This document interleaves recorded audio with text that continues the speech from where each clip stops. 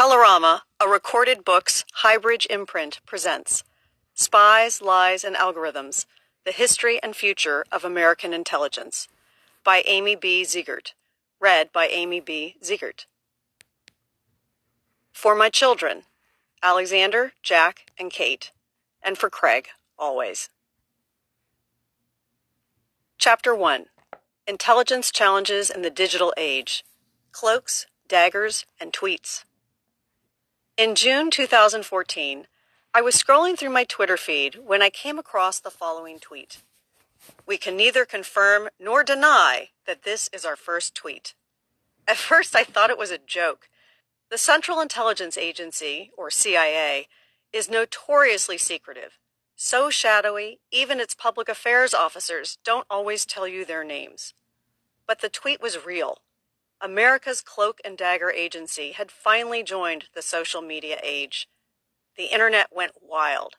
Who knew they have a sense of humor, reported CNN. The CIA's Twitter debut was a lighthearted moment in a darkening landscape.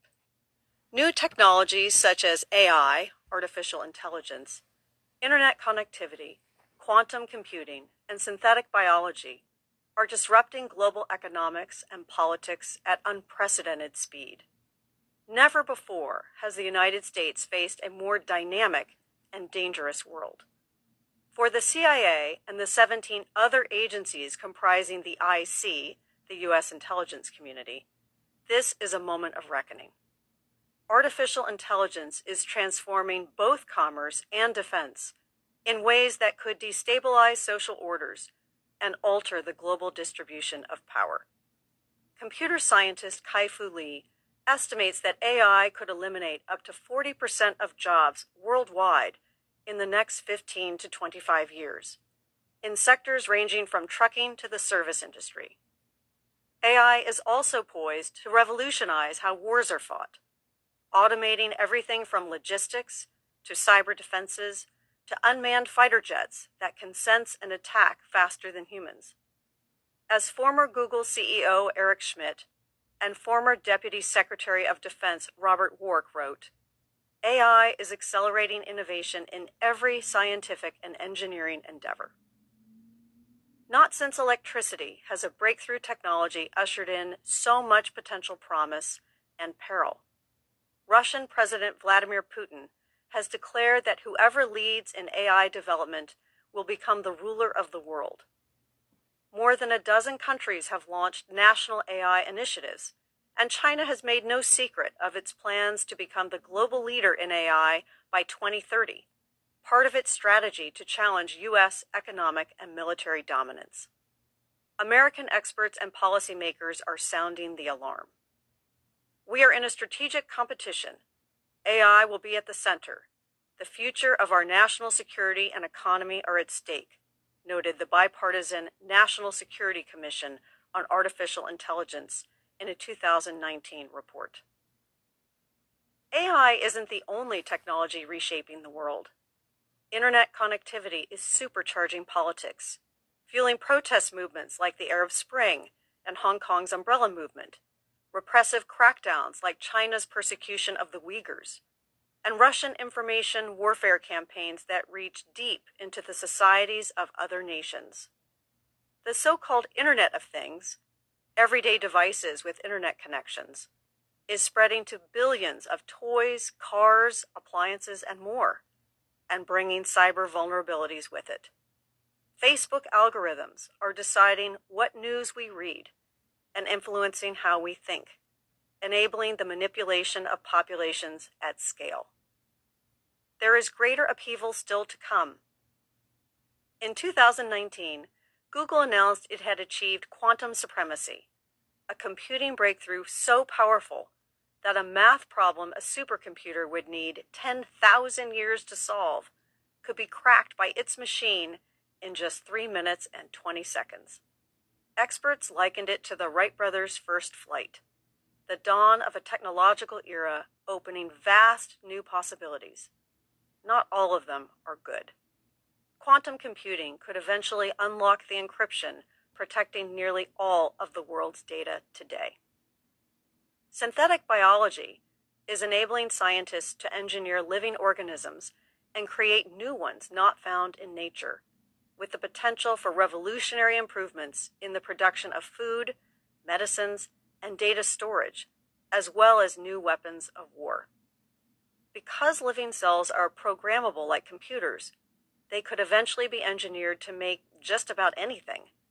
Potential uses include manufacturing plastics, creating plants that can detect chemical munitions by changing color, and even designing bioweapons that target individuals on the basis of their DNA.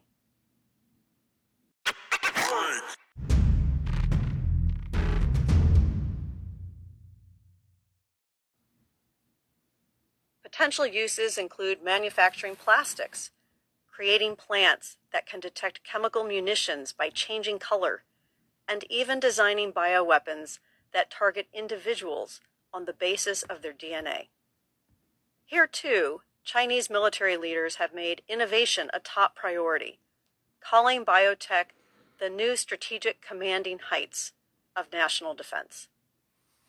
The COVID-19 pandemic accelerated many of these trends, sending entire economies and societies online and fueling the use of biosurveillance technologies like smart jewelry that tracks symptoms and data analytics that can identify which rooms of a building an infected person used and whether they were wearing a face mask. We've seen technological advances before, but never have we seen the convergence of so many new technologies changing so much so fast. This moment is challenging American intelligence agencies in 3 profound ways.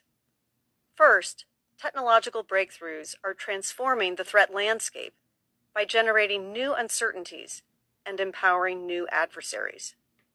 During the Cold War, America had one principal enemy, the Soviet Union. The Cold War was a dangerous time, but it was simpler. America's top intelligence priority was clear. Every foreign policy decision was viewed through the lens of, what would Moscow think? Now, a wide array of bad actors is leveraging technology to threaten across vast distances. China is launching massive cyber attacks to steal American intellectual property and building space weapons to cut off U.S. military satellite communications before the fighting ever starts. Russia is using Facebook, Twitter, and other social media platforms to wage information warfare. 36 countries have autonomous combat drones, and at least 9 have already used them.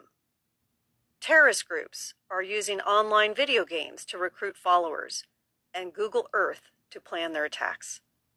Despots in developing nations are employing high-tech repression tools. Weak states and non-state actors can inflict massive disruption, destruction, and deception with the click of a mouse. For most of history, power and geography provided security. The strong threatened the weak, not the other way around. Oceans protected countries from one another, and distance mattered. Not anymore. In this era, the United States is simultaneously powerful and vulnerable to a head-spinning number of dangers, all moving at the speed of networks. It's a far cry from the plodding pace of Soviet 5-year plans from a few decades ago. The second challenge of the digital age involves data. Intelligence is a sense-making enterprise. Agencies like the CIA gather and analyze information to help policymakers understand the present and anticipate the future. Intelligence isn't always right, but it beats the best alternatives: guesswork, opinion, and gut feel. In the old days, spy agencies in a handful of powerful countries dominated the collection and analysis of information. They were the only organizations with the resources and know-how to build billion-dollar satellites, make and break sophisticated codes, and collect information at scale. In 2001, the NSA, the National Security Agency, intercepted about 200 million foreign emails, phone calls, and other signals a day. Few countries or companies could come close. Now, data is democratizing, and American spy agencies are struggling to keep up. More than half the world is online, conducting 5 billion Google searches each day. Cell phone users are recording and posting events in real time, turning everyone into intelligence collectors, whether they know it or not. Anyone with an internet connection can access Google Earth satellite imagery, identify people using facial recognition software, and track events on Twitter. On January 6, 2021, when pro-Trump rioters violently attacked the U.S. Capitol to prevent congressional certification of the 2020 presidential election, causing the deaths of 5 people, online sleuths immediately started mining images and video posted on social media to help law enforcement agencies identify the perpetrators. One anonymous college student even created a website called Faces of the Riot. Using widely available facial detection software, the students scanned hundreds of videos and thousands of pictures shared by rioters and others on the social media site Parler, and extracted images of those who may have been involved in the Capitol siege. The sheer volume of online data today is so staggering it's hard to comprehend. In 2019, internet users posted 500 million tweets, sent 294 billion emails, and posted 350 million photos on Facebook every day.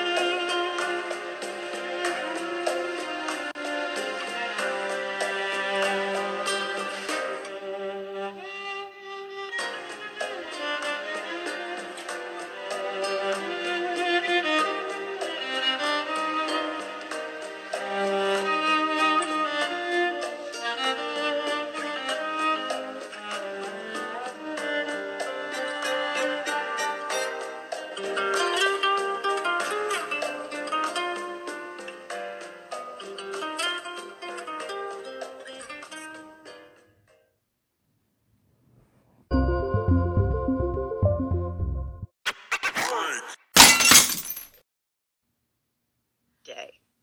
Some estimate that the amount of information on Earth is doubling every 2 years. This kind of publicly available information is called open source intelligence, and it is becoming increasingly valuable. When U.S. Navy SEALs conducted their secret nighttime raid on Osama bin Laden's Pakistani compound, Pakistan's military didn't detect a thing, but a local information technology consultant named Sohaib Uttar did. Hearing strange noises, he took to Twitter. "Helicopter hovering above Abbottabad at 1 a.m. is a rare event," he posted. Uttar ended up live tweeting the operation, including reporting when an explosion shook his windows.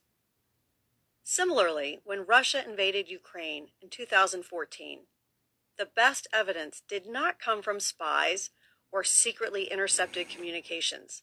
It came from selfies, time-stamped photos taken by Russian soldiers and posted on social media with Ukrainian highway signs in the background. Social media has become so important, even the consoles at America's underground nuclear command center display Twitter feeds alongside classified information feeds. That's not all. Commercial firms worldwide are launching hundreds of small satellites every year, offering low-cost eyes in the sky to anyone who wants them. Some satellite sensors have resolutions so sharp they can detect manhole covers from space. Others can capture images at night, in cloudy weather, or through dense vegetation and camouflage. And constellations of cheap small satellites are offering something new: faster revisit rates over the same location to detect changes over time.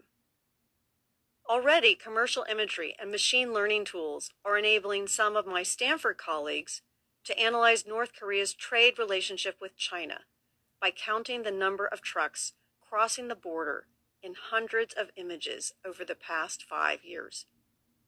Commercial imagery is becoming so valuable that the National Reconnaissance Office, the American agency that builds and operates spy satellites, is spending $300 million a year to buy it, rather than just building satellites of its own.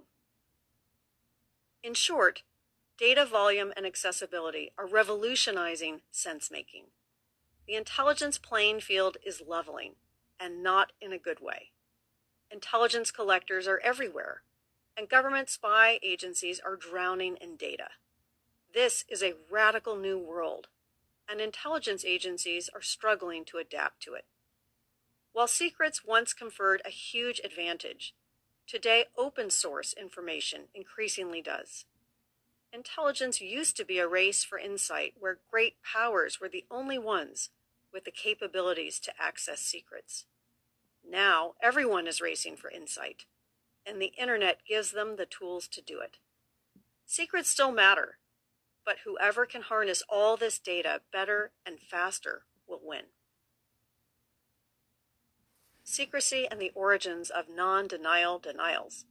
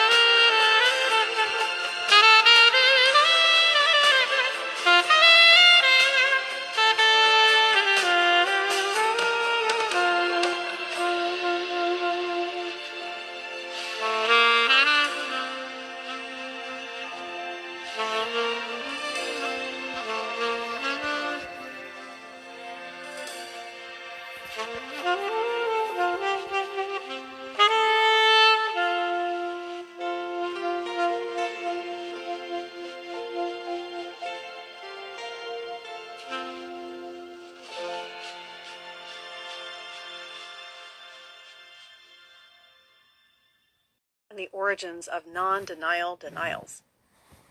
The CIA's "we can neither confirm nor deny" response is part of the popular lexicon. While often used as a laugh line in movies or on Twitter, that non-denial denial is real. A CIA lawyer came up with it in 1975 when information about one of the agency's most highly classified covert operations leaked to the press. The operation was codenamed Azorian. It involved billionaire Howard Hughes, a CIA ship posing as a commercial deep-sea mining vessel, and a daring effort to hoist a sunken Soviet submarine, along with its nuclear missiles and secrets, from the bottom of the Pacific Ocean right as Soviet ships were passing by. At the time, Cold War tensions were high. The risks of exposure were great, and reporters were barraging CIA officials with questions. The agency did not want to be caught lying about what it was doing in the midst of Watergate, but it didn't want to reveal anything to the Soviets either. "We can neither confirm nor deny" has been used ever since. The third challenge posed by emerging technologies strikes at the heart of espionage: secrecy. Until now, American spy agencies didn't have to interact much with outsiders, and they didn't want to. The intelligence mission meant gathering secrets so we knew more about adversaries than they knew about us, and keeping how we gathered secrets a secret too. Walk into CIA headquarters and you feel it. There's a gleaming white marble memorial wall covered with more than 100 stars, each denoting an intelligence officer who died in the line of duty. A book of honor records their names, except for 40 entries that have only blank lines. For these CIA officers, service remains classified, even in death. Balancing secrecy and openness is an age-old struggle. Secrecy is vital for protecting intelligence sources and collection methods, as well as securing advantage. Openness is vital for ensuring democratic accountability. Too much secrecy invites abuse. Too much transparency makes intelligence ineffective. In the digital age, however, secrecy is bringing greater risk because emerging technologies are blurring nearly all the old boundaries of geopolitics. Increasingly, national security requires intelligence agencies to engage the outside world, not stand apart from it. It used to be that adversaries threatened from abroad and we could see them coming. Military mobilization took time. Now they can attack privately owned critical infrastructure like power grids and financial systems in cyberspace, anytime, from anywhere, without crossing a border or firing a shot. In the 20th century, economics and security politics were separate spheres because the Soviet bloc command economies were never part of the global trading order. In the 21st century, economics and security politics have become tightly intertwined because of global supply chains and dramatic advances in dual-use technologies like AI that offer game-changing commercial and military applications. Until now, intelligence agencies focused on understanding foreign governments and terrorist groups. Today, they also have to understand American tech giants and startups, and how malign actors can use our own inventions against us. Securing advantage in this new world means that intelligence agencies must find new ways to work with private sector companies to combat online threats and harness commercial technological advances. They must engage the universe of open source data to capture the power of its insights. And they must serve a broader array of intelligence customers outside of government to defend the nation. These days, the National Security Agency isn't the only big data behemoth. Amazon, Apple, Facebook, Google, and Microsoft are too. Although some companies have declared they will never use their technology for weapons, the reality is their technology already is a weapon. Hackers are attacking computer networks through Gmail phishing schemes and Microsoft coding vulnerabilities. Terrorists are live streaming attacks, and malign actors have turned social media platforms like Twitter and Facebook into disinformation superhighways that undermine democracy from within. American intelligence agencies have to find better ways to access relevant threat information held by these and other companies without jeopardizing civil liberties or firms' commercial success. Intelligence agencies need the private sector more for innovation now, too. Analyzing massive troves of data, for example, will increasingly depend on AI tools. Technological advances like the internet used to start in government and then migrate to the commercial sector. Now that process is reversed, with breakthroughs coming from large companies like Google and NVIDIA, and from startups like Ginkgo Bioworks and Dataminr. Instead of developing technologies in-house, spy agencies now have to spot and adopt them rapidly from the outside.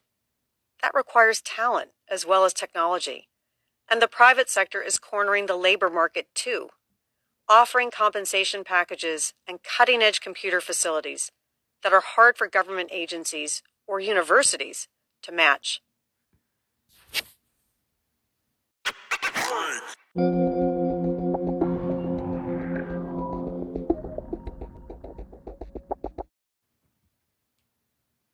That requires talent as well as technology, and the private sector is cornering the labor market too, offering compensation packages and cutting-edge computer facilities that are hard for government agencies or universities to match.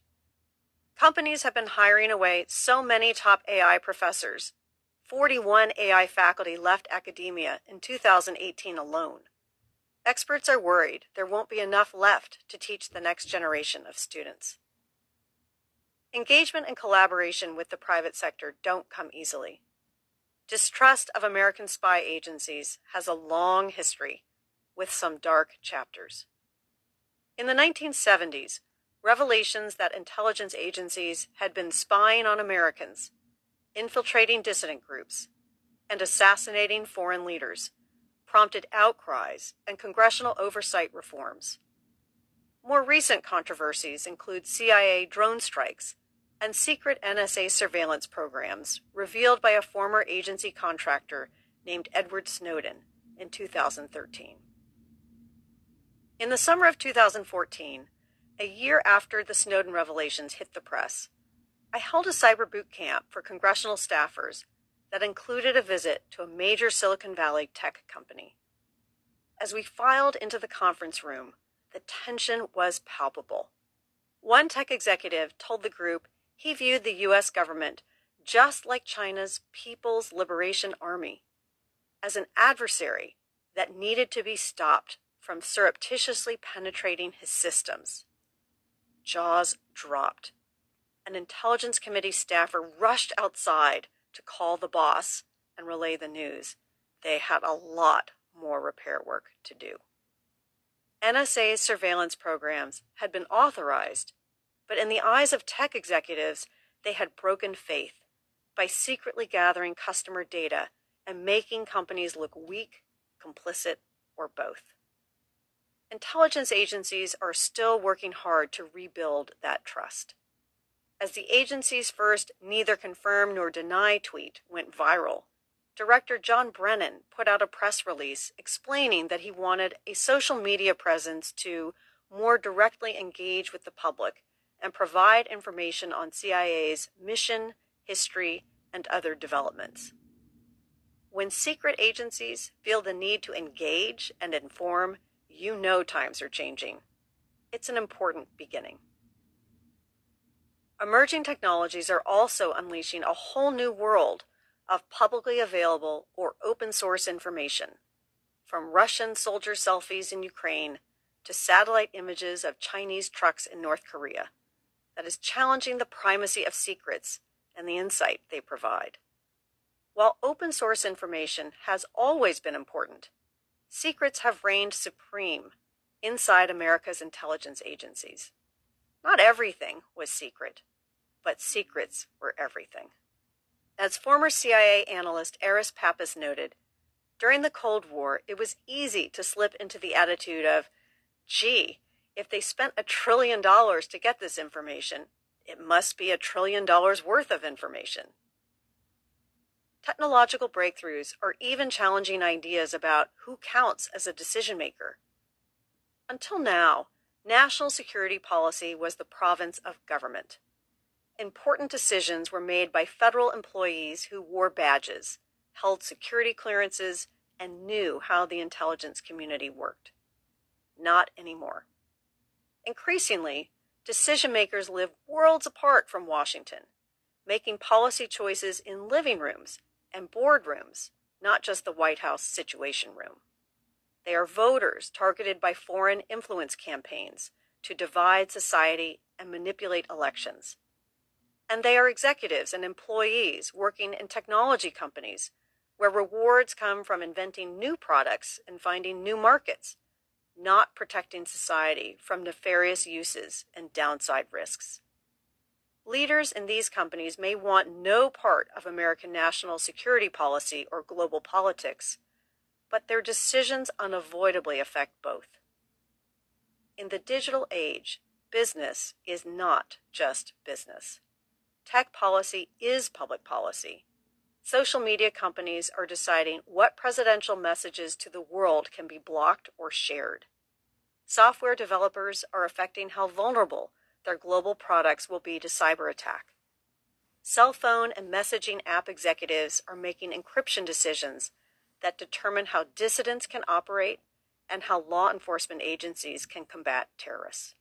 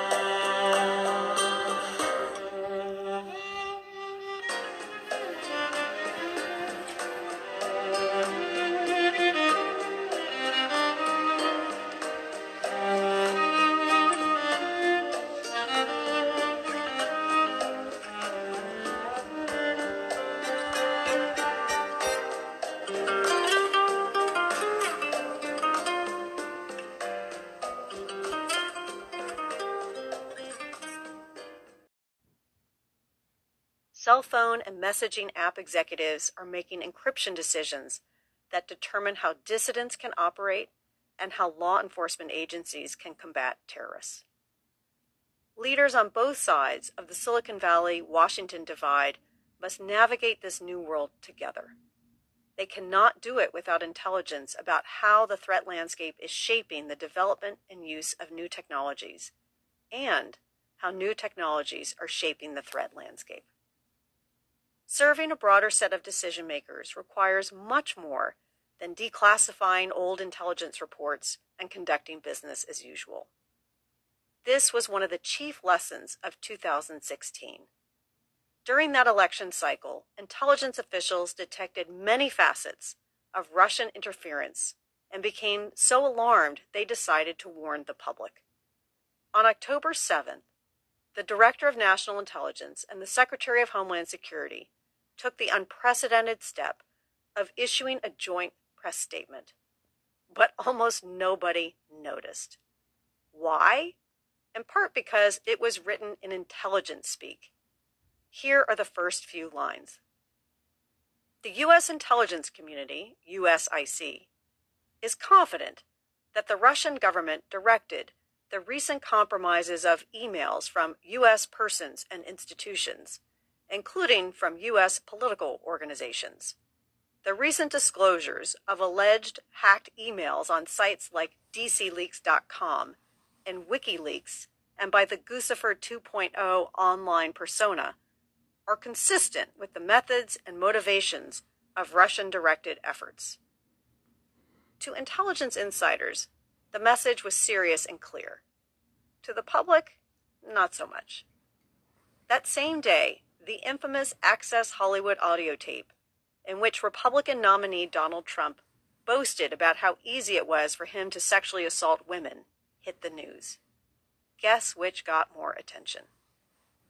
In the 2020 presidential election, intelligence officials became more active and creative, making video public service announcements, issuing more frequent press releases, and granting more media interviews.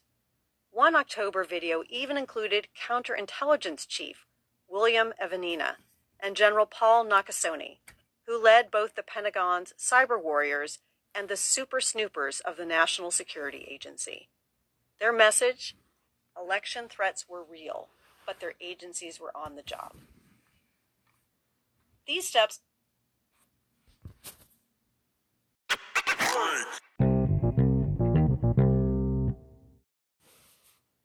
Their message: election threats were real, but their agencies were on the job. These steps have been important, but insufficient. The 2020 video announcement, for example, received just 22,400 views on YouTube before Election Day. Russia's state-run propaganda mill, RT America, formerly called Russia Today, had more than 1 million YouTube subscribers. Meanwhile, intelligence itself became politicized, with Director of National Intelligence John Ratcliffe selectively using secrets and publicizing suspected Russian disinformation to support President Trump's campaign. I hope to give a better understanding of intelligence as well as the challenges American spy agencies now confront. There are no easy answers, but one imperative is already evident. America's intelligence agencies must adapt or they will fail. The biggest surprise attacks in modern American history, Pearl Harbor, 9/11, and Russia's interference in the 2016 presidential election, occurred because spy organizations did not change fast or fully enough to meet emerging threats. This juncture, too, requires dramatic change to harness new technologies better and faster than adversaries do. This book draws on nearly 30 years of researching American intelligence agencies and advising the U.S. government, hundreds of interviews with current and former intelligence officials and policymakers, an undergraduate course I taught at UCLA, and focus groups I held more recently with high school and college students about what they wanted to learn about intelligence and why. It's worth noting that I am a visitor to the secret world of intelligence, not an inhabitant. Although I have served on the National Security Council staff and advised intelligence officials and policymakers, I have never worked inside an intelligence agency. I am a career academic who has examined spy agencies from the outside, looking at how they have evolved over time, why they have such a hard time adapting to new threats, and how they can improve. I often feel like an anthropologist who travels to the far reaches of Washington, D.C. to observe the foreign cultures of a rare and secret clan of people called intelligence officers. Being an outsider has both drawbacks and benefits. On the one hand, I cannot examine what the classified record actually says about pivotal intelligence events. I can only study what happened after the fact. On the other hand, an outsider's perspective can bring healthy skepticism and independence. I am freer to ask uncomfortable questions and come to unflattering conclusions than an insider would be. Chapter 2 starts by examining the crisis in intelligence education and its